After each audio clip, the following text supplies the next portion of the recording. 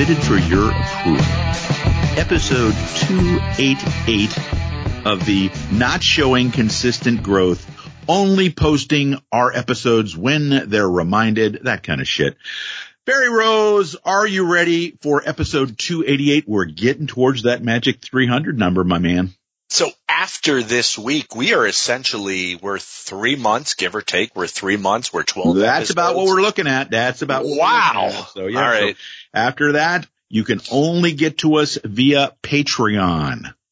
Barry, would you happen to know who I meant that message for? A certain person? I was going to get, let's see. Lives in Florida. Lives in South Florida. Yeah. Big fan of. No. Let's not go any further, but you know exactly who I'm talking about. Still, by the way, not a Patreon subscriber. All right. So, as that person is listening to this, probably 2 weeks from now, because I don't think he listens on a regular basis, he'll go, oh, fuck, are they talking about me? No, they can't be talking about me. Yes, we're talking about you on this particular episode. Episode 288 of Breaking Kayfabe with Bowdren and Barry. We're going to be discussing a few things, like, for instance, Barry, the top 10 most underrated James Bond characters. No, we're not talking about James Bond himself. We're talking about people that were in different James Bond movies who, according to this article, were underrated. You and I will, give it the old spit take. That's a spit take. And, we'll go back and forth on that. We have our match of the week. Our match of the week, Barry, I know you'll be intrigued. Tell the folks you're intrigued. I could be no more intrigued, Jeff. Thank you, Barry. I appreciate that.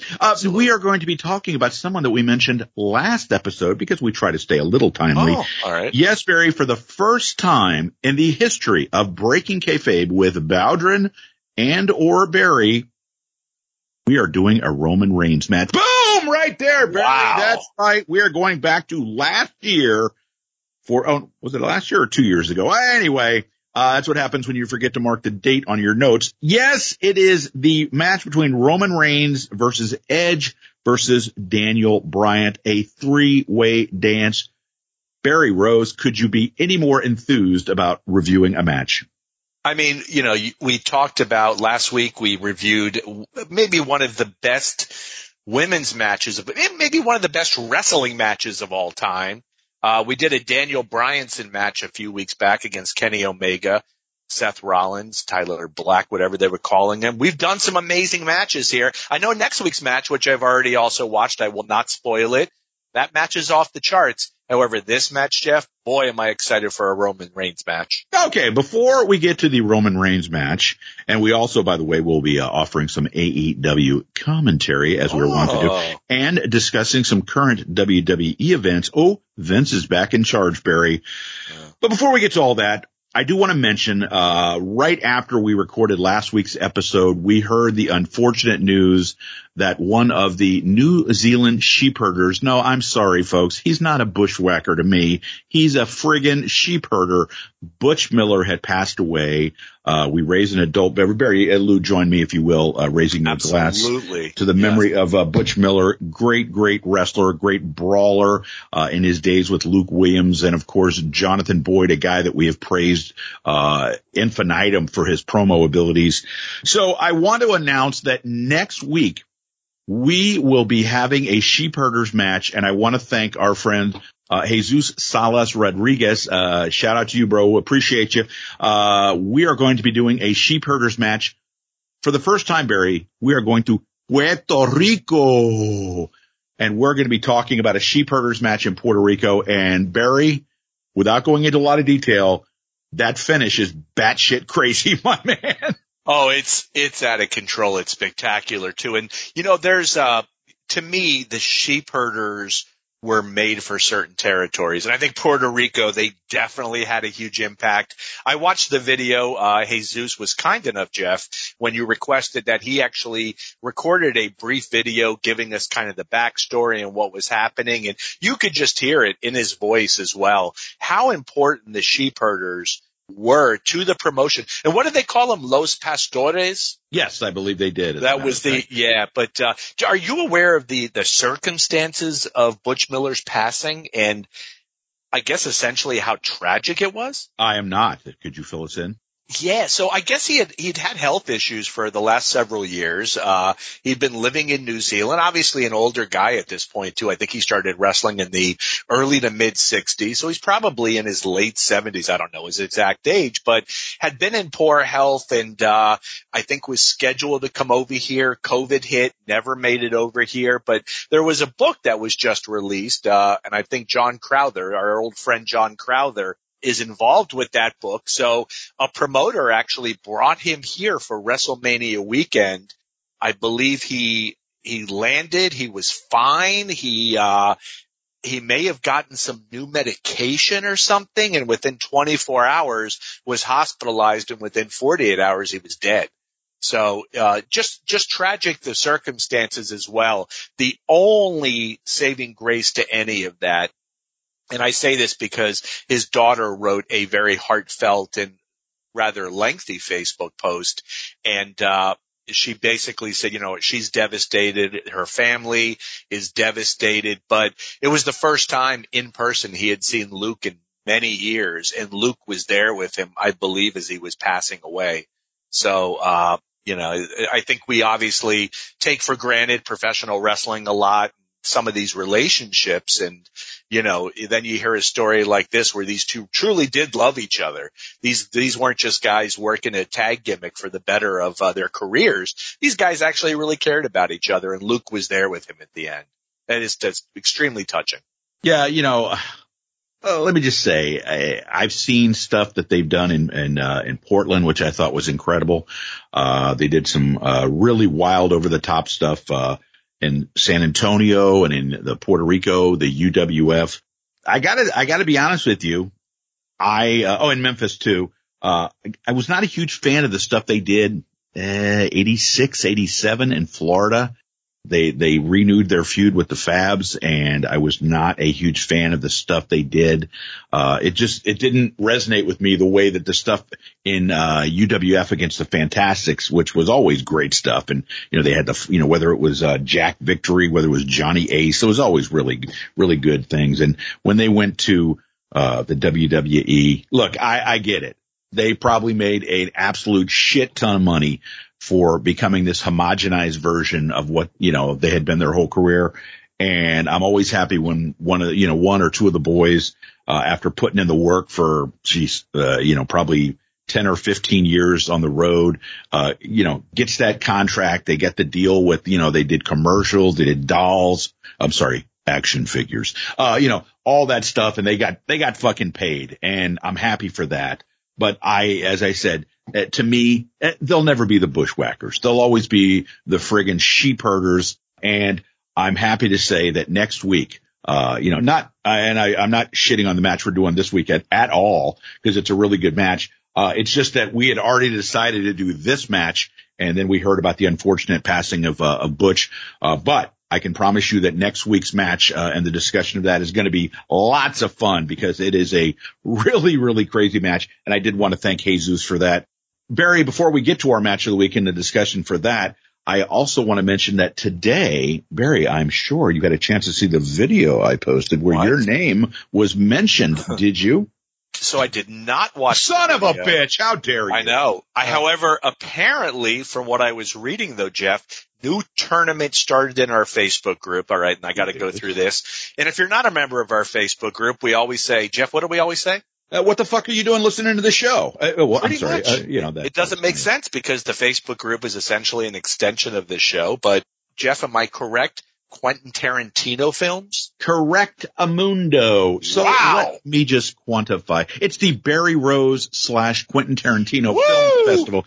I made it. I put you over in a video and you haven't even fucking watched it. I know. Right. Weekend time, Barry Rose incommunicado.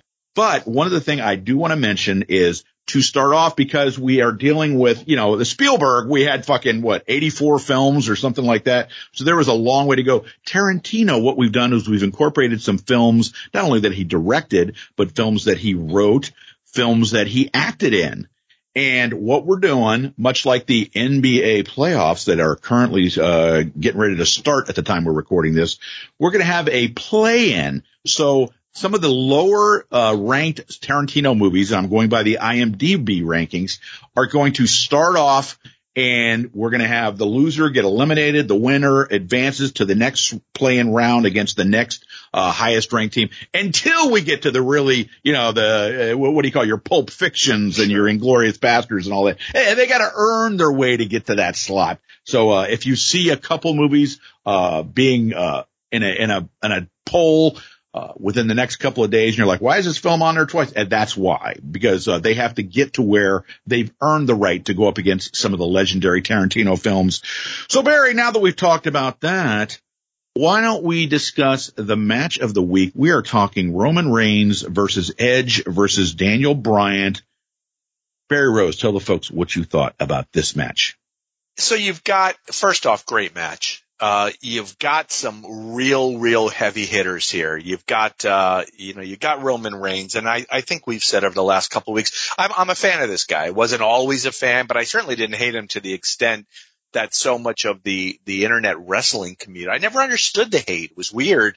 It was almost like it was just a reaction to the fact that Vince was pushing them down everybody's throats. And I think that's where the hate, but you got Roman.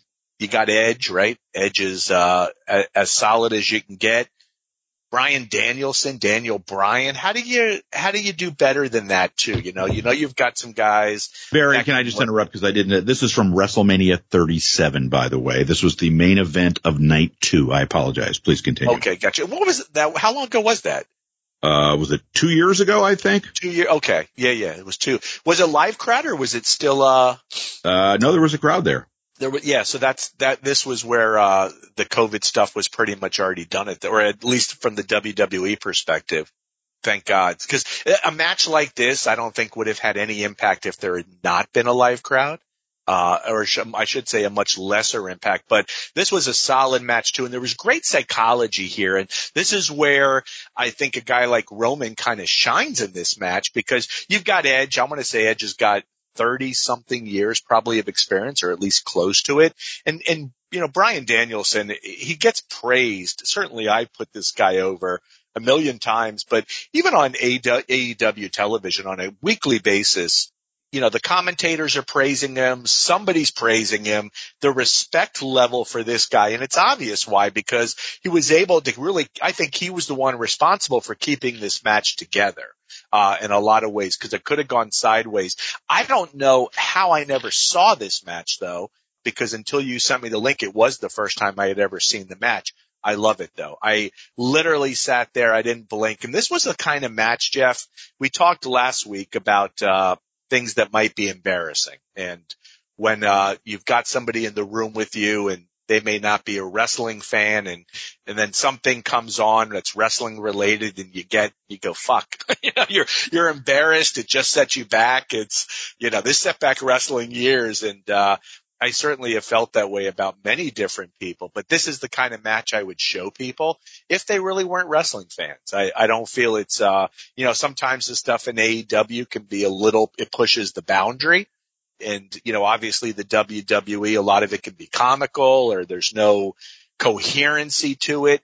This is something I would show people. Huge thumbs up from me, Jeff.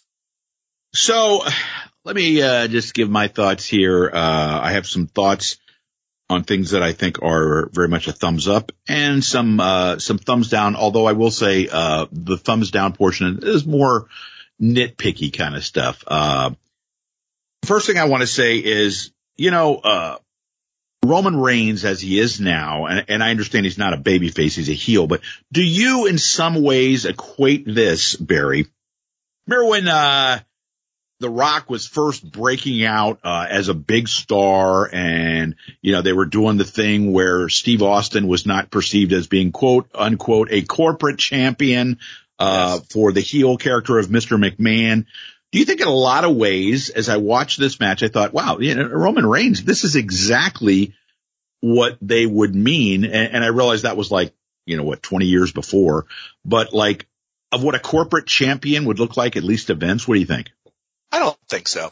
I mean, I think he fits the bill, but again, if you're running this company like it's, what it was 30 years ago or 35 years ago, you're going to fail.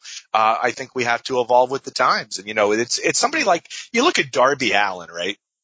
And do you think in any possible way that a guy like Darby Allin could have gotten over on a national level, not like a, smaller indie or global on ESPN at 3 a.m., but, one of the bigger companies. Could a guy like Darby have ever gotten over? And it wasn't the face paint, because face paint back in those days it was kept to guys like the Road Warriors and Sting, Ultimate Warrior. There was maybe a handful of guys.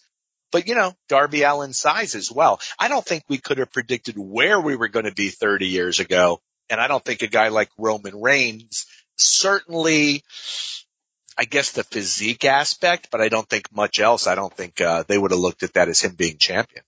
No, I guess I didn't make myself clear. What I meant was, I'm just not that smart, Jeff. It wasn't. That's the other thing. What I meant was not that this is a 20-year-old idea, but the storyline was that The Rock was being presented as Mr. McMahon's idea of a corporate champion.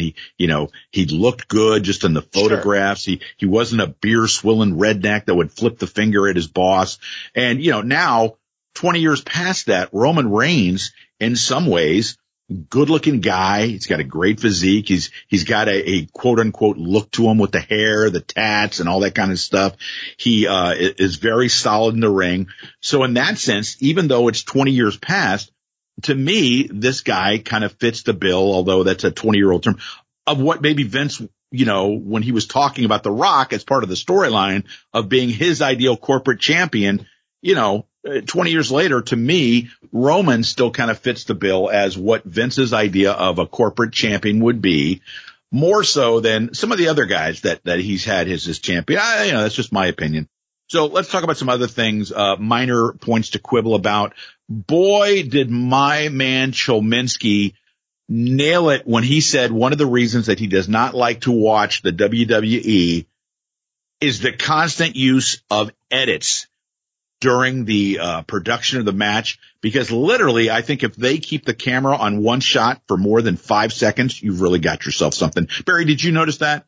Yeah, but that's all, to his credit. No, I know. But Eric's been saying that for years. Yeah, I noticed it. Yeah, and because I'm not a regular viewer of the WWE product, and like it started, and the two things I noticed were, holy fuck, the edits is like, stay on one shot for more than 5 seconds. That, and gee, Barry, I don't know if you know this, Snickers was the sponsor of the card. Yeah, I figured the signs for Snickers were not big enough. Now, I will say, I'm saying that mildly sarcastically, because obviously if they can get a corporate sponsor, you'd like to think that means that the boys are getting more money. I'm sure they were, but getting a corporate sponsor, it's funny because, stuff that we've talked about in the past that took place in the 70s early. Oh my God, to get a sponsorship with a company like Snickers. Can you imagine in the 70s or early 80s, a company like CWF or, Georgia Championship Wrestling getting a corporate sponsorship like that, Barry? How great that would have been for the company. That's a game changer right there. Absolutely. Oh, absolutely. Yeah. So anyway, let's talk a little bit about the match now. Roman, to me, I saw a lot of punching. I saw a lot of clotheslines. And as I was making notes on the match, Barry, and I know a lot of people are going to disagree with me on this, to me, it was reminiscent of the way that people used to say, Bruno's a great wrestler. And then you watch a Bruno match and you see a lot of kicking, you see a lot of punching, a lot of stuff like that, And for as much as Bruno liked to talk about what a great wrestler he was, he was, while he was a great representation of a champion, it's not like Bruno was Jack Briscoe in the ring, He wasn't in there doing a lot of collegiate style moves. And I'm not shitting on Bruno or Roman Reigns for not being a collegiate style wrestler. Roman's no Kurt Angle. That's not a big fucking surprise to anybody, but it was just something that I noticed for a guy that everyone talks about. Barry has said, oh yeah, this guy, he's the deal now. He's the guy. And, and I could appreciate that. It was just something that I took note of. Barry, what is the fucking deal with them not showing chair shots? Like when someone takes a shot to the head, they stop action and they pause it for maybe a second or two. And then you see the guy laying on the mat. Do you have any idea what the deal is with that? I'm assuming, first off, they outlawed. They made it that, no one should be doing chair shots. If you notice, and most of the shots are usually to the back. they're very careful, and I'm assuming it's all the concussion protocols, et cetera, that have been put into place. But I think it all goes back to the very bizarre way that the cuts, the editing, everything. It's very disjointed a lot of times to watch the show. Well, and I mentioned when I was talking about the sheep herders becoming the bushwhackers and becoming this homogenized version of themselves, the fact that, if you're going to ban chair shots, well, then don't have anyone doing fucking chair shots. But the fact you do it, you stop the action, you pause it, and then there's like a 1 second delay and you see the guy laying on the mat. That is so friggin' lame. Even being presented as a homogenized product, to me, trust me, I don't want anyone going out there and bleeding like a stuck pig. I don't want anyone turning into John Moxley and they're bleeding every week. I don't need that. But, I think if nothing else, show the chair shot, show the impact. It just seems a little on the ridiculous side for them not to show that. Now, one of the things I really did like that they did was when they brought the chair in the ring and they stuck the chair or the piece of the chair in Roman's mouth as they were doing dueling submissions. I thought that was a really effective move. And I kind of popped and I went, holy shit, this is really, a good looking spot. They both having him in a submission hold to see if he would tap out. That was really good stuff. There was great interaction with the crowd by the heel. I thought that where Roman got up, and was kind of egging the crowd on. I thought that was really, really strong. So then they end up, spoiler alert for a 2-year-old match where Roman not only wins, Barry, he pins both guys. So, Barry Rose, what did you think about the fact? Was it putting Roman over super strong by having him beat 2 guys, or was it a way of sort of devaluing the 2 other guys by having them both be pinned by Roman? What say you? I don't think so. I think it was putting over Roman strongly as well too. And if I recall, because this has been a couple of years, he had been working a program with Daniel Bryan and had beaten Bryan at least once. And I know that this match somehow played into it. Edge somehow got involved, but the idea I think here was that, and I know he had a program with Edge as well. The idea was that Roman was on his way to being the tribal chief, that he was on his way to being, the champion of the guy who's had the belt now for almost 3 years, which, from a longevity standpoint, that's insane. We never see world champions go 3 years in this country. So, a lot of respect for the fact that I think he's successfully been able to do it. So I don't see it as devaluing the other guys. Because Edge is still there and Edge is still getting wins and still figured in certain programs, etc. Bryan has obviously moved on to AEW. I think it was just to get Roman over. All right. So we will post a link to this match in our Facebook group, Breaking Kayfabe with Bowdrin and Barry. Hope you get a chance to check it out. It was a match. I'd never seen a Roman Reigns match before. I did enjoy it. It was good stuff. I chose not to watch, the match against Cody because quite frankly, I don't have Peacock.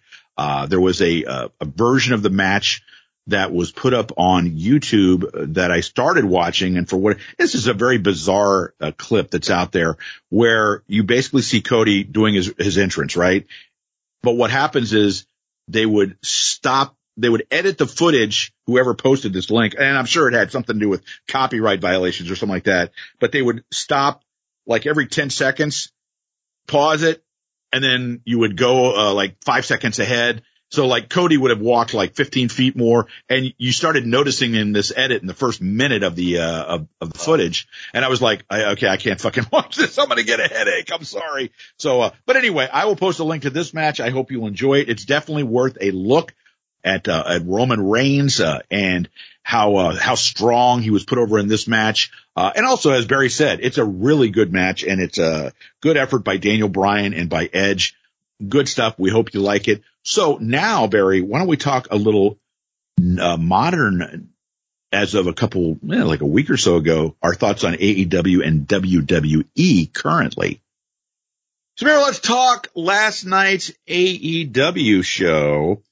There was some stuff that happened, I think, that is ripe for discussion, as well as Tony Khan's big announcement. Not exactly sure why he had Adam Cole come out and make the announcement. That seemed like a little odd to me. If he had somebody like, Will Ospreay come out and make the announcement. Makes sense, yes. Or somebody, yeah, but, hey, Adam Cole, we're going to London. Yeah, that was kind of weird. So, Barry, let's talk about some things from last night's AEW. First of all, before we get to the big announcement that Tony made, your thoughts on MJF and his Frank Sinatra, Dean Martin routine. What do you think? Oh, so when it first off, I guess I should say when it first started, as I was watching it, it was one of those moments that I was thankful that there was no one else in the room with me, because it was initially coming off as that cringy wrestling moment that would embarrass you if you were around non-wrestling people. And of course I referred to the lovely Linda, my girlfriend Linda. Is she officially a non-wrestling person? She is officially, I give her credit though. She is trying at times, but she is trying to you? There's already problems in the relationship. Oh, no. You mean she's trying wrestling. Gotcha. Okay. She is trying to, and look, she likes it. She likes to be a part of what I'm involved with. But, had she been in the room, it was just Ozzy and myself last night. And had she been in the room and was Ozzy covering his ears with his paws? Ozzy was okay. Ozzy were good with that MJF segment. But I think initially, while it was douchey and cringy to me, it definitely got a little better. And you got to give MJF some credit. He kind of pulled that off, right? Not the greatest voice in the world, but there were moments where, he could actually pull this off, and he did pull it off. I thought that was good. I fully expected what was going to happen at some point. I didn't necessarily see it being a member of the band, where Jungle Boy Jack Perry came out still wearing the COVID mask to disguise his face and then a cap to cover his hair. It seemed predictable, and that was probably my least favorite part of it, only because it essentially was predictable. But you got to give MJF credit. This was a very unique segment. He did a great job. He's a solid heel. I love the fact that when he's in Long Island, he's the biggest baby face of all time. And we saw that with CM Punk as well. I really, really loved that. And that's what I expected last night. I thought it was good. If I was ranking it on a scale of 1 to 10, I think it's a solid 7 to 8 for me, Jeff.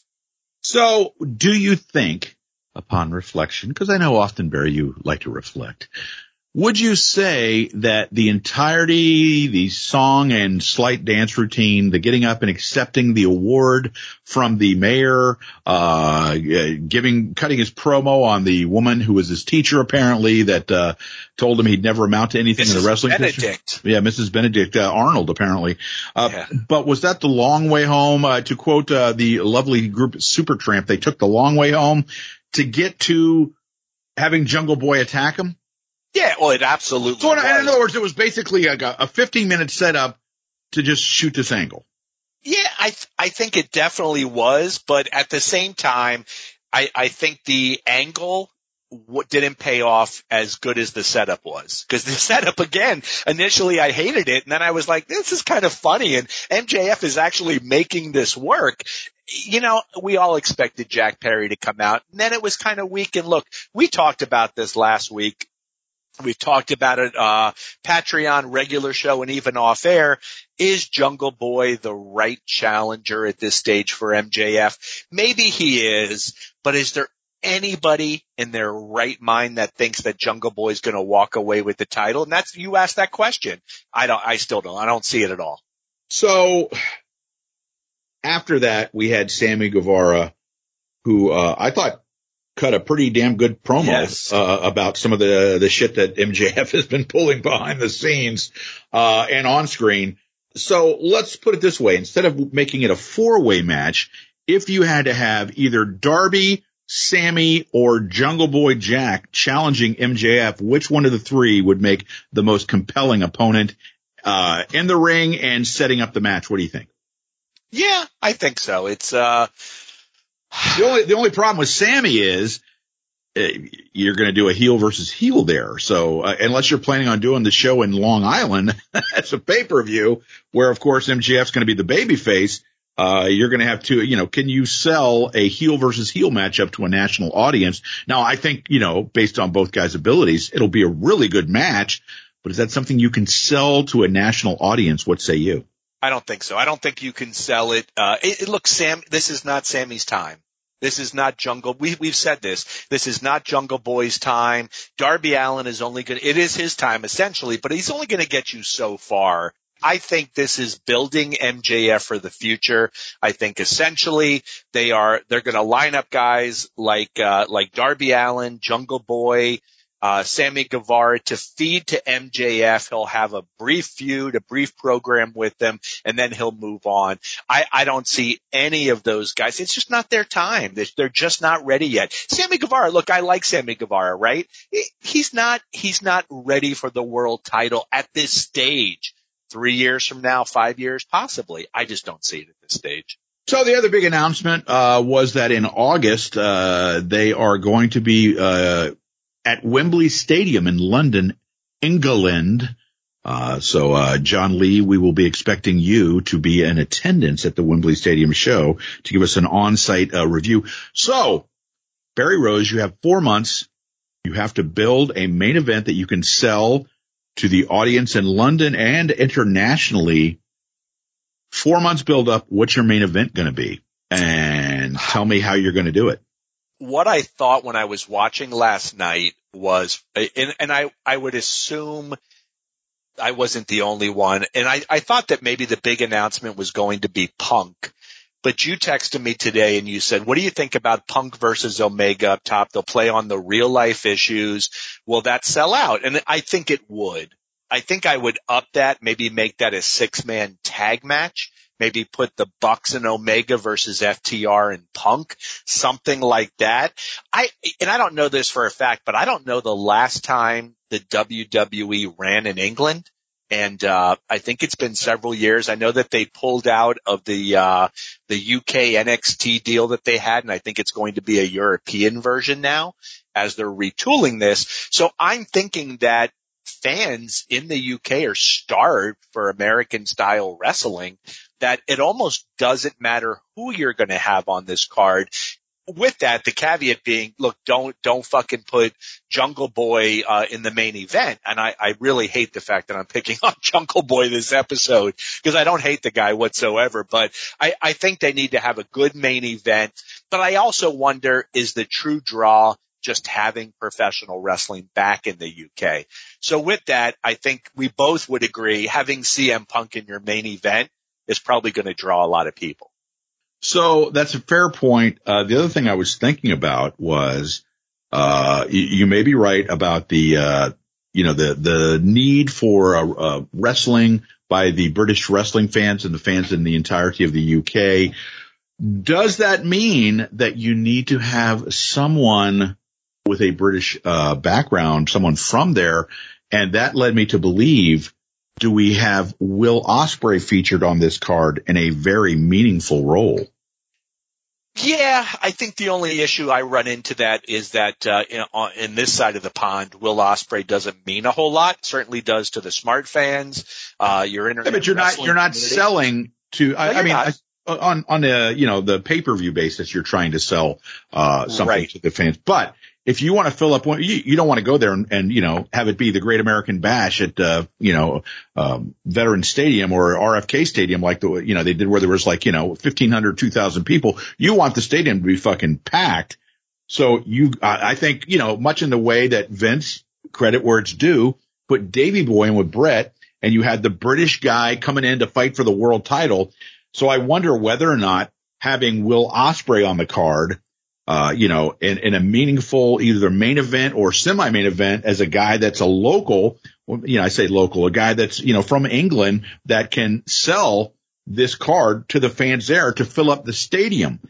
That's kind of the way I mentioned on that. So, we're talking about, Punk and Omega, or, Punk and the, FTR against the Bucks and Omega as your possible main event.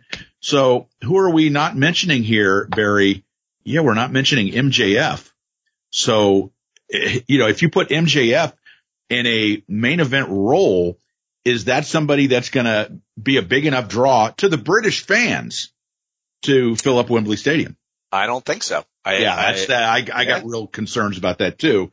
I definitely don't think so. I like the Will Ospreay deal, and I think if I was going to do that, I would probably begin that now. I wouldn't wait, a week before, trying to figure it out. But I would try to get Will Ospreay over with American fans because, as you said, you want to have Wembley Stadium sold out. It's good. What a great visual, obviously. But the other aspect is you need to have buy rates in the U.S. And I'm not sure Will Ospreay maybe is the best person on the AEW roster, if he was to join AEW.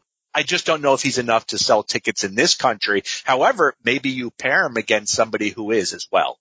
So the next question I have is, do you think this is going to be, because we're trying to sell a show to an international audience, do you reach out for the hot tag and have New Japan send over some of their guys to fill out the card? Or we've mentioned many times that AEW has a very full roster. Is this strictly an AEW only show other than maybe getting a guy like Ospreay? No, I would try to incorporate New Japan. I would lean on any and every one that I could. Yeah. So if again, I would look at some of these Lucha guys, Commander, Rush, and I think Rush is full time in AEW, but the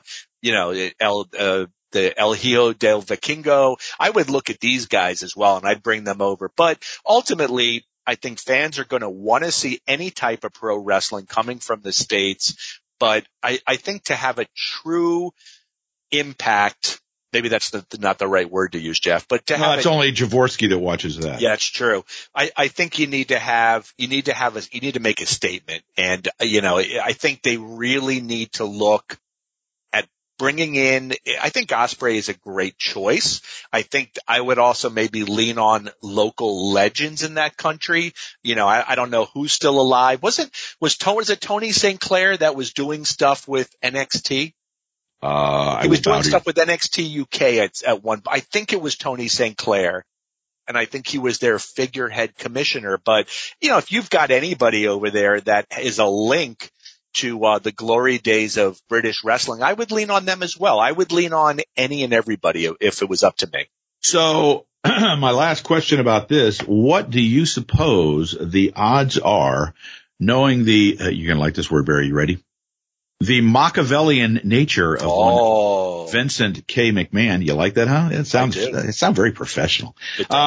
Big words. That's what do you suppose the Brian odds? Solomon says on his show, Machiavellian. Exactly. Yeah. What do you suppose the odds are that the WWE is going to run a show in London within a week of the stadium show for AEW? In the old days, I would have said that's the way that they operate. So absolutely. I don't know if that is going to happen now. I think definitely a few years ago. I don't know how they're viewing this. I don't know. I think there is, I don't know. I don't want to say there's cooperation between the two companies. I don't think that's the right term, but I don't think this is trying to fuck each other at every turn, as we saw with maybe WWF and everybody else. It seems like they're focusing amongst themselves. And, one thing Cody Rhodes brought up last night, you could see it, Cody Rhodes. Tony Khan brought up, he mentioned Cody's name when he was talking about that all-in pay-per-view that was the genesis and essentially the foundation of AEW. He said Cody Rhodes outright. Cody Rhodes just main evented, one of the biggest wrestling events in the history of pro wrestling. So I don't know. It'll be interesting to see what happens. I think I could see Vince trying to do this, but I don't know how quickly this also happens, but I guess he does have 4 months to try to make it happen. So speaking of Vince, in the news lately, our old friend Vince is back, Barry. Yeah. Does this, not, end well for events here at some point?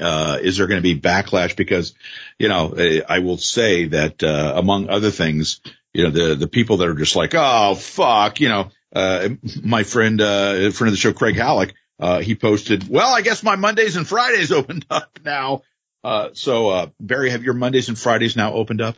They've been open for a little while. Even during the Triple H booking reign in the WWE, I still wasn't turning in. There are certain things that I might seek out. And I will say I actually watched Raw. Didn't watch it on Monday, but I watched it Tuesday morning. I hit the fast forward. And for the most part, it was a forgettable show. Roman Reigns has it, and I got to admit, I really do like seeing him. The main event, which turned into a Brock Lesnar just destroying Cody Rhodes. I don't know. Did I really care anymore? I've seen Brock do this to 10 guys in the last 5, 6, 7, 8, 9 years that he's been around. It held no interest to me. Barry, right now we are going to talk a little James Bond, most underrated characters. Are you ready to go, my man? This is an action-packed episode here. Huh? It really is. We try to give back to the people, Barry. I think we're succeeding with this. Man, James Bond and WrestleMania main events, AEW talk. What else could you ask for, Jeff? Well, I think what you could ask for, Barry, is a quick little Florida Man or Not edition. Ooh, did you see what I did there, my man? I do. Nice segue. Thank you. I am the king of segues, as you well know. Barry, here is the headline. A limited number of Florida Man stories this week. Headline reads, Barry, 78-year-old woman accused of bank robbery for the third time, Barry. Ooh, wow. She is quite the criminal out there. Let's see. She's accused of robbing a bank on Wednesday. It's not the first time. Bonnie Gooch. That's a great name, isn't it? Bonnie Gooch. The Gooch is accused of the robbery of a financial bank 3 years ago at age 75 when she was just a spring chicken, Barry. She was accused of robbing a different bank. In the 2020 robbery, Gooch was in the middle of COVID, so she wore her mask to her benefit, Barry. Was charged with stealing and convicted, but her sentence was suspended, and she was ordered to supervised probation, which expired in November of 2021. Incidentally, the latest accusation comes 46 years after another Gooch conviction. According to the 2020 criminal complaint, she was convicted of bank robbery in California in 1977. Her arrest happened only a few hundred yards from, the second bank that she had robbed. So said the manager of Guido's Pizza Place, I saw 2 police cars pull up to the bank. I was driving into work and the girl was getting out. And I was like, what the heck, an old lady? Police Chief Thomas Wright said, obviously it was a tense situation, but when the hands of an elderly woman come out of the car and that's who's driving the suspect vehicle, it's a little shocking. Barry Rose, Florida woman or not? That sounds very shocking, too. The Gooch. I'm going to say no for some reason. And why is it that bank robbers tend to always focus on banks, too? Like, it isn't like, they're a bank robber / arsonist. They always seem focused just on Didn't the bank. Clash have a song called I Want to Be a Bank Robber or Daddy Was a Bank Robber or something like that? Yeah. Getting a little homage to the class here. So you're saying not Florida? I'm going to say California, not Florida. Well, in that case, you'd be wrong, Barry, because Pleasant Hill, Missouri, the show me state, is where the Gooch is from. The Gooch. Barry, our last Florida Man or not story. Well, Barry, it was the holiday yesterday at the time we're recording this, a little Easter action. And Barry, the headline reads, Easter egg hunt devolves into a hammer fight. I hate when that happens, Barry. You're going on a nice Easter egg hunt and someone inevitably whips out a hammer. Okay. Linda Pearson claims her family gets together often and gets along great. But on Sunday, during the family's Easter gathering, things took a turn for the worse. Get a load of this, Barry. You're going to be shocked by this first line of the next paragraph. All of them were drinking. That's shocking, Barry. I'm not going to lie. They had too much alcohol and food and stuff out there, said Pearson. Several of the adults hid eggs so that the kids could go on an Easter egg hunt. One of the eggs hidden had $8 inside. Wow. When one child found the prize egg, an argument erupted. He got mad and said that she had cheated and showed the girls where the egg was so that they had the money. Pearson's sister, Annette Pearson, is behind bars, charged with ag assault. Police say Pearson struck another family member in the head with a hammer after she claimed that he slapped her. Barry Rose, a hammer coming into the Easter egg hunt. What do you say, Florida woman or not? I'll tell you what, nothing if not timely, these Florida Man stories. Truly they are. Yeah, considering that we're 24 hours removed from Easter. So I'm going to say, with the first one being the Show Me State, interesting as well. Wasn't Jeff Gaylord from Missouri? Jeff Gaylord. No, I know exactly you're talking. Oh, you know what? I was confusing him with Del Wilkes. Yes, Jeff Gaylord was from Missouri, as a matter of fact. Yeah, noted bank robber and professional wrestler. Again, we're bringing up the Clash song. I want to be a bank robber. Go ahead. And just recently passed away. That's interesting. I'm going to say this one is from the state of Florida. I'm surprised that you did not bring up the song If I Had a Hammer, because that would well, you know what I would do, right, if I did. Yeah, exactly. So you said Florida? I'm going to say Florida, yeah. You're 1-1, Rose, as this one took place in Jerry Lawler's hometown of Memphis, Tennessee. Oh. You know, Bear, it has been a hot moment since we visited one of my all-time favorite movie franchises. Barry, it's time to talk about James Bond. Are you ready, my friend? Oh, sure. We have a top 10 list related to James Bond. The list, courtesy of the website MovieWeb. It is James Bond's top 10 most underrated characters in franchise history ranked. All right. Barry, who is your all-time favorite? We're talking outside of James himself, but when you think of a great character in a James Bond movie, going back some almost 60 years at this point, Barry, holy shit, does that make me feel old? Who's a character you just went, that was a fucking great character? So one that stuck with me, because this was the age where I was, I guess I was understanding James Bond. And when the movie Live and Let Die came out, I saw the movie, and then I actually, if I recall correctly, my parents took me and a group of my friends for my birthday to see the movie again. And I don't know why I had to see it twice, but I remember the character, a great cast, by the way, the lovely Jane Seymour, who still, almost 50 years later, looks almost identical as what she looked like in the movie. But there were two characters, one played by Yaphet Kotto and the other played by Jeffrey Holder, that really stood out to me. And it was Jeffrey Holder, who a lot of people, and I'll tell you Jeffrey Holder's story, by the way. Jeffrey Holder, manager. Okay. But Jeffrey Holder was also, he was the 7-Up guy, if I'm correct.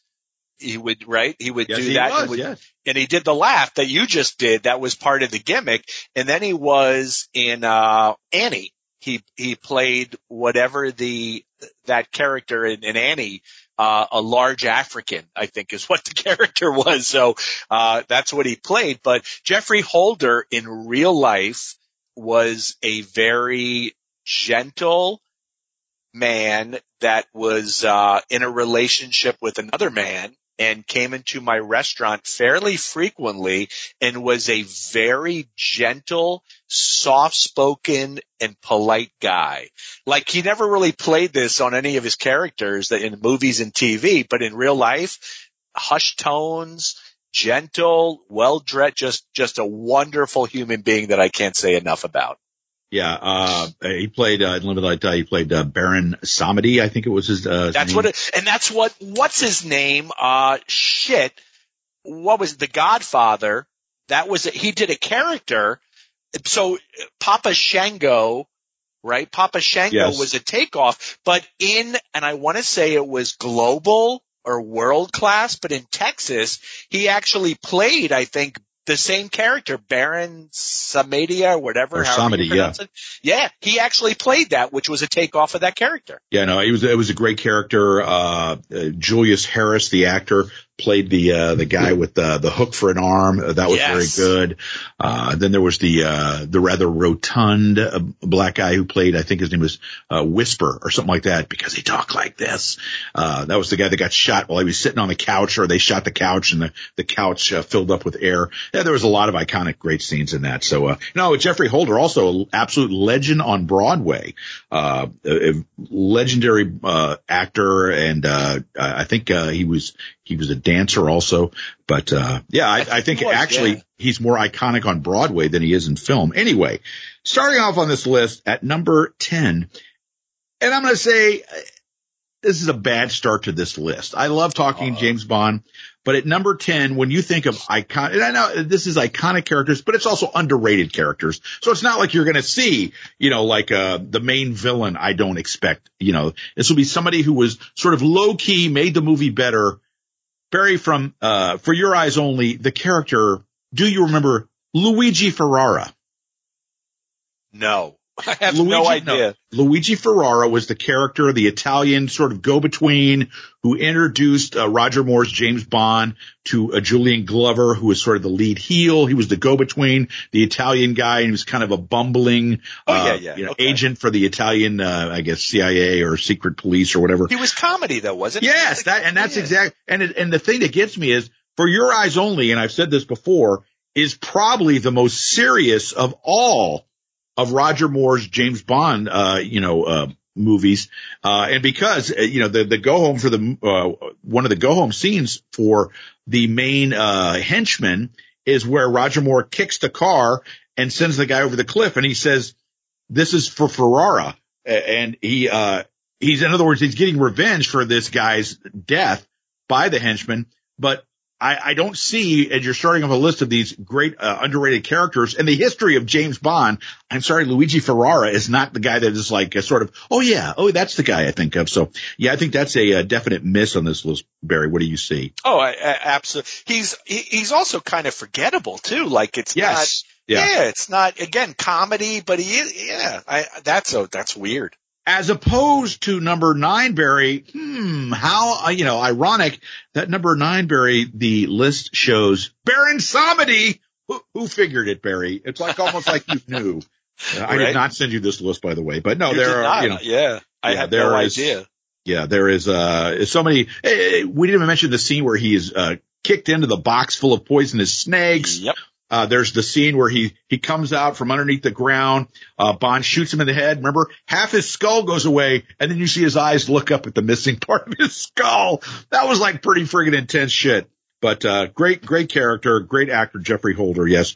So at number 8, Barry, then we have from another movie that, at some point, Roger Moore, his movies stopped being really good to me.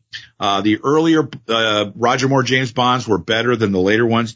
So at number 8, it's Octopussy, the character played by Maude Adams. What do you think? Yeah, that was a solid character. And I think that's, cause Roger Moore gets beaten up a lot, especially in hindsight. We were young. So for me, I didn't pick up on it until later years, but it was less about even Roger Moore at times. It was more about the movies. And, I think Octopussy, just really obvious what they were doing there. And, was this the one? Oh, that was Moonraker. I was going to say which one where he went to space. This is the one where they went to India. Yeah. And it's funny because one of James Bond's, the guys assisting James Bond was, the tennis player, Vijay Gerolaitis. No, that's Vitas Gerolaitis. It's, maybe Vijay Armitage. Yeah. So, but yeah, it's like this tennis player is like, helping James Bond. So, Barry, let me throw a little trivia at you. Maude Adams, first of all, beautiful woman. She was a well-known model. Yes. What is, in the history of the Bond franchise, what is the one notable thing, besides she's a beautiful woman, what's the one notable thing about Maude Adams that no other actress or actor can state in a James Bond movie? She has both a penis and a vagina. That's a good guess, but you'd be incorrect, sir. This is not the Florida Man part of our segment. Oh, okay. No, I got them all. Maude Adams is the only woman to play different female characters / Bond girls in 2 separate films. She was also in The Man with the Golden Gun and in the title character in Octopussy. That's the kind of trivia you come here for, Barry. I think. Who is she sleeping with, Jeff? Well, I don't know. I don't want to speculate. Right. So, Barry, next at number 7. Someone named Broccoli or no? Yeah. Number 7 from the movie GoldenEye, which is a very good Pierce Brosnan entry in the James Bond franchise. There was, you love the Bond girls that have the, like we mentioned Octopussy, and what was it, from Diamonds Are Forever. Hi, I'm Plenty O'Toole, named after your father, no doubt. But there came the character in GoldenEye, Xena Onatopp. Remember, the gimmick was that she killed men by squeezing them with her legs. That apparently, yes. A lot of Kegel exercise. Xena on a top. Xena on a top, yes. And Brosnan's like, no more foreplay. Yes, so that was Xena on a top. Did you enjoy her in GoldenEye, Bear? I did. Yeah, she was fine. That is a great name too, but yeah, she was fine. Somebody in the writing room is working overtime trying to come up with, okay, how can we I remember, that was married to, Charlie Sheen, Denise Richards. Remember her name was like, something like Christmas Jones or something like that. And that wasn't quite as good. So, number 6, Barry, from You Only Live Twice. Oh, it's another Bond girl. This is a great name. Kissy Suzuki. That is an amazing. That's like an All Japan women's name, yes, right? Yes, I think she teamed with Riho. Right. Kissy Suzuki and Riho. What a team, too. No, Kissy Suzuki, of course, Barry, famously during this movie, she was sleeping with James without the benefit of wedlock, by the way. And the assassin dropped the poison down the fishing line. Remember, it was supposed to touched the lips of James Bond, and when you smacked your lips, the poison went into your mouth, and James rolled over, that son of a bitch, and poor Kissy went to get a little me time with him, and the poison dropped under her lips. She smacked her lips and died. James up, boom, shot the assassin who was on the rooftop there. So yeah, there went Kissy Suzuki, and you only live twice, of course, famous for them turning James Bond, Sean Connery, we must make you Japanese. And it's like, yeah, I could see that not going over very well now, Barry. What say you? Yeah, well, you got to remember too, in the movie Highlander, he played a Scottish nobleman or something, which literally. See, you have to work in those Highlander references. I love Highlander like no one's business, but when you've got Sean Connery, who is Scottish, right? Well, Sean Connery also played a Russian sub commander. So. That's right. But here's the irony: he's Scottish, playing a Spaniard in a movie that was based in Scotland. And then you've got Christopher Lambert, who is French, playing the Scotsman. And neither had an accent to match where they were supposed to be from. So that made no sense. I still love the movie though. Somewhere out there, John Lee was completely outraged hearing all that background on this. Good. So yeah, Kissy Suzuki though was a great character. That's a great name. In James Bond. You Only Live Twice. Now, number 5, Barry, from Thunderball. He strikes like Thunderball. It's Fiona Volpe. Yes, it's the woman who picks James Bond up on the road and drives very fast, Barry, and then tries to kill him. Do you remember Fiona Volpe, the henchman for Largo, the main villain? A little. It's been so many years since I watched this, but what number does she come in at? She is at number 5. Is she so memorable that she should be number 5? Well, she might have been the first sort of evil female character in the Bond series. You know, the Dr. No had Ursula Andress, who was like a babyface in the movie. You had Goldfinger, who, there was the damsel in distress, but there weren't any like his henchmen or henchwomen that were heels. And Fiona Volpe was the first female that played a heel in the Bond series. So that might have made her more memorable. Yeah. I've ever watched Bond films, as you can tell, Barry. Yeah, exactly. Wow. Yeah, I just don't really remember that well, but nothing's memorable to me about her at all. So number 4, Barry, from Skyfall.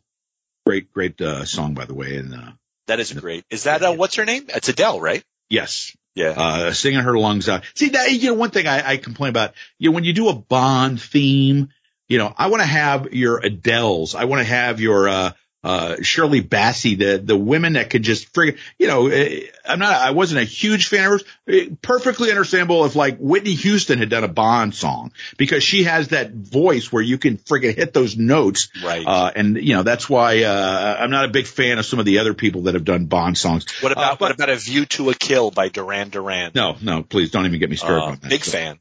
Yeah. So at number 4, though, part of what happened in Skyfall was they started replacing some of the older cast. And since there had been a death of the actor who played this character, it was the new guy playing Q, the quartermaster, in Skyfall. What do you think about that? You know, they're introducing the new character. I know there's a new Moneypenny in the Daniel Craig movies. There's Dame Judi Lynch. Her character is killed off, and there's a new character of M. So what do you think about these new characters being introduced? Was it long past due? Yeah, I guess it was. It's, you know, I had no problem with any of these characters being introduced. I think the future of Bond, to me too, with the competition that's out there. Where do they go with the Bond series? Who's the new Bond, by the way, Jeff? They have not yet named it. I know that Henry, I think it's Cavill, who was in Superman. It was in one of the Tom Cruise movies. I don't know if it was Ghost Protocol or one of the other ones. But he's a guy that has been rumored for his. Tom Hardy has been rumored. There have been some other guys. So wasn't Idris Elba? He was for all, honestly, part of the problem, Idris Elba is a great actor. Yeah. But I think at this point, he's got to be like 45 years old. And so do you really want to kickstart the franchise with a new Bond? Is maybe going to be around for one or two films. I don't know. So at number 3, Barry, you are going to want to take the hot tag on this one. Okay. Because I know you remember one of the all-time memorable heel runs early in the franchise from Goldfinger. It's Harold Sakata / Tosh Togo playing Oddjob. Lord, yes, he is. And I'll tell you what, he took the ball and he ran. He wasn't a great professional wrestler, and there's a couple of matches that are out there. There's actually a match. One with Stan Hansen, right? That's the one I was going to say. Yeah. There's a match from Florida against the young Stan Hansen, so that would have been 1973. But he was very smart. He was not a great wrestler by any stretch, not a tall guy. He was kind of built like Professor Toru Tanaka, but appeared to be about a foot shorter. So he was a small guy, but very smart because he was able to take that, and everywhere he went, he was billed as Oddjob. He was, I think they didn't even call him Harold Sakata. I think they just called him Oddjob Sakata or something like that. And, if you look at his matches, not much happened, but people actually, he sold tickets. People went to see him. I like it. I thought this was a very smart villain to put in there, a very unique villain. I liked him. And I'm sure the wrestling connection, blurs that. But at the same time, back in those days, you weren't seeing villains like that. The throwing of the hat, using that hat as a weapon. That was a great gimmick. All genius. Yeah. Yeah. So, the interesting thing to me is there have been wrestlers who have been in. And people don't remember that Peter Maivia was one of the villains in You Only Live Twice. He was the guy that Bond threw the couch at. That's right. It just like bounced off his and then Batista was in one of the last Daniel Craig movies. God, I can't remember which one, if it was Spectre or one of the other ones. And he had a great fight scene with Daniel Craig on a train. That was really good. So yeah, wrestling, there's a wrestling component in Bond movies, but when you think of great villain or great henchman in the Bond series, one of the Oddjob made such a great impression. And it was funny because, there was the scene where they were out on the golf course. I don't know, this is kind of a deep dive on the movie, Barry, Goldfinger, but there's a great scene where they're out there and he's playing his caddy. He's playing Goldfinger's caddy, and Goldfinger hits a shot and it goes off off into the woods or something like that. And Harold, or Oddjob is like looking for the ball, and then he drops it out of his pocket. And he's like, "Aye." Of course, he doesn't speak. He just kind of like waves. And Goldfinger goes, "Oh, there's my ball over there." And the caddy that's working with Sean Connery's James Bond says, I think Goldfinger's training him very well because he's cheating." And he goes, "Well, how do you know that?" And he goes, "Because I'm standing on the ball that is his."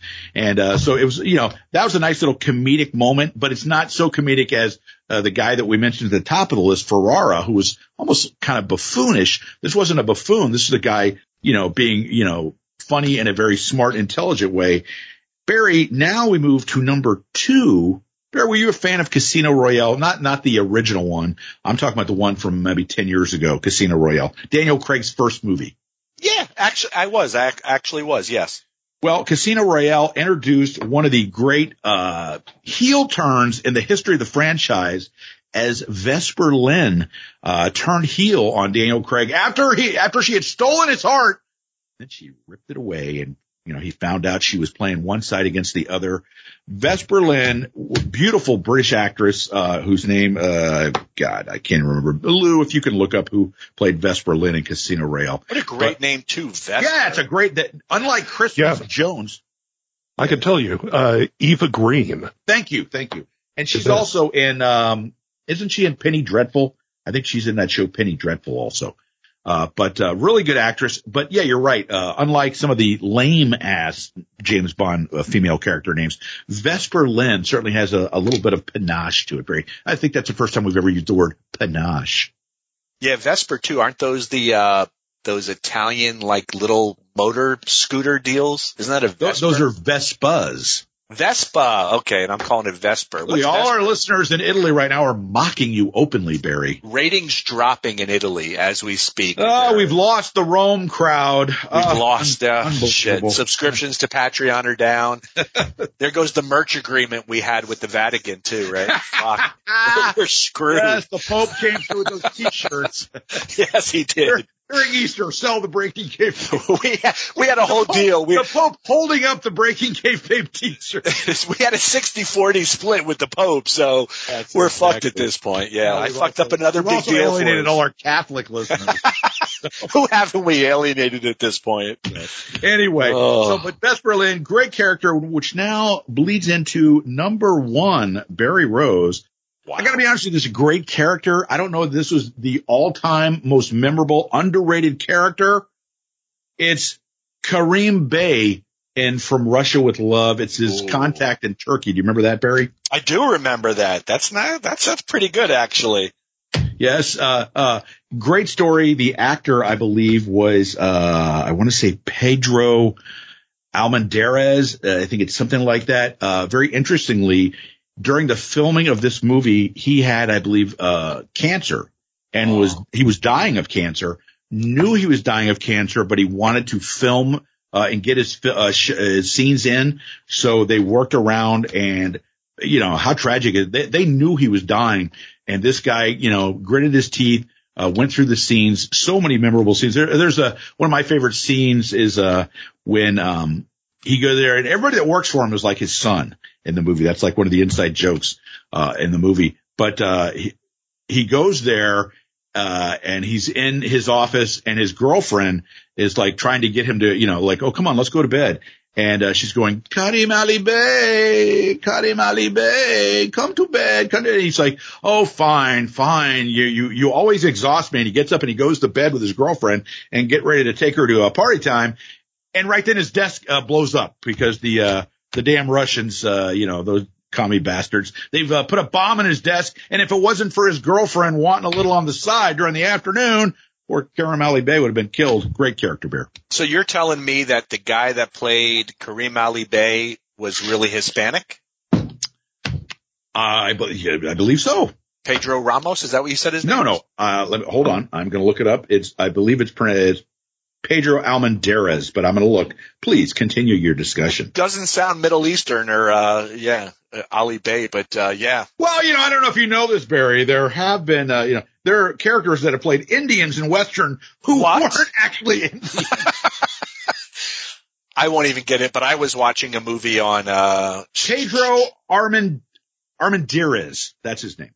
And he's no longer with us, obviously. No, he died in 1963, like right after the filming of this movie. I'm gonna see if I can get some background on this guy. All right. So while you're he's from Mexico. Boom. Mexico. Well, you know what? That was different. El Santo fan, probably. Yeah. Back in the 60s, that was pretty common. It was common up until I think the 90s. But so I have a trivia question for you. What movie is really famous for a character who in real life was dying during the filming and I believe died before the movie was even released? Can you give me any kind of hint? Like it's a horror movie and it was a sequel. Okay, the only thing that pops into mind, Poltergeist 2. There you go. Ding dang, you got it. So it was the guy, his real name was Jordan Charney. And he's the guy, he wears all black. They're gonna get you. I thought you were going with the lady that played the psychic because Zelda Rubinstein. Yeah, that's like one of those movies where like so many people affiliated with Poltergeist ended up dying. Yeah. Yeah. They call it the Poltergeist curse, but that's if you believe in that kind of shit. Anyways, this guy was dying during the filming, and he looked like he was dying of cancer. Like he was emaciated. He was essentially a skull. And everyone was freaked out by him. Turns out he never even saw the premiere. He was long dead by the time the movie came out. He was stage 4 cancer. It was taking place. So there's been a couple others that have been like that. Very sad, though. But in this movie, I don't think you can tell he's sick, though, right? So here's what the IMDb tells us about Pedro Armendariz. He found out he had cancer during the production of From Russia with Love. The schedule of the production was altered so he could finish his scenes in a timely fashion. He wanted to finish the movie so his family could receive his salary. From Russia with Love was released 11 months after his passing. Very tragically, he ended up killing himself by gunshot. That's horrible. But speaking of movies that were cursed, he was one of, oh my God, Barry, 91 people, along with John Wayne, Susan Hayward, and Agnes Moorehead, whose cancer was attributed to their exposure to radioactivity while working on the film The Conqueror from 1956. But I've heard about that. Yeah. So apparently one of his real sons, Pedro Jr., also appeared alongside his dad in From Russia with Love. So anyway, but I don't know that he would have been the first guy that I would have thought of as a great underrated character, but the more I think about it, he's probably a really damn good choice, Barry. And, a very tragic ending. The guy was a very, very good actor, and he was incredible in this role. Yeah, what a shame, too. This is good trivia that you don't get anywhere. They're not talking about this shit on Stick to Wrestling. You can bet your ass to that, my friend. Yeah, we're definitely bringing the goods with this, but, that's a shame. I'm actually going to have to go back and rewatch this film now and pay attention to his character a little bit more. All right, Barry, we have rounded the turn, and we are heading home on another episode, jam-packed as always, of Breaking Kayfabe with Bowder and Barry. Episode 288 is now in the books. Barry Rose, are you about ready to ring the bell and call it a night? This one just flew right by. It's like we just started recording just a few minutes ago, and we're already done. It's incredible when you're having fun what happens. But we talked about next week. We talked about the match of the week, which would be Los Pastores. So I'm excited to be able to discuss that one. But You know who's definitely going to be listening next week? Kevin Orcutt. Jesus Salas Rodriguez. Because we've mentioned him now. So he's going to be like, son of a bitch, I want to hear what they say about me. So, yes, we look forward to that. But we had a good time talking about the Roman Reigns, Edge and Daniel Bryan match. It was good stuff. I'm going to post a link to that. So I hope you get a chance to check it out. So with that being said, I will say that Breaking Kayfabe with Bowdrin and Barry, a production of the Arcadian Vanguard Podcast Network. They are so proud of us. They can't even believe it, Barry. For our producer, Sweet Lou Kippelman, my co-host, Barry Rose, I am Jeff Bowdrin. Sometimes they call me the Booker. Wait! Don't cue the music yet, Lou, because I have not forgotten my buddy Gunny. I miss you, Gunny, and I love you. And now, Lou, you can cue the go-home music. See you next week, folks.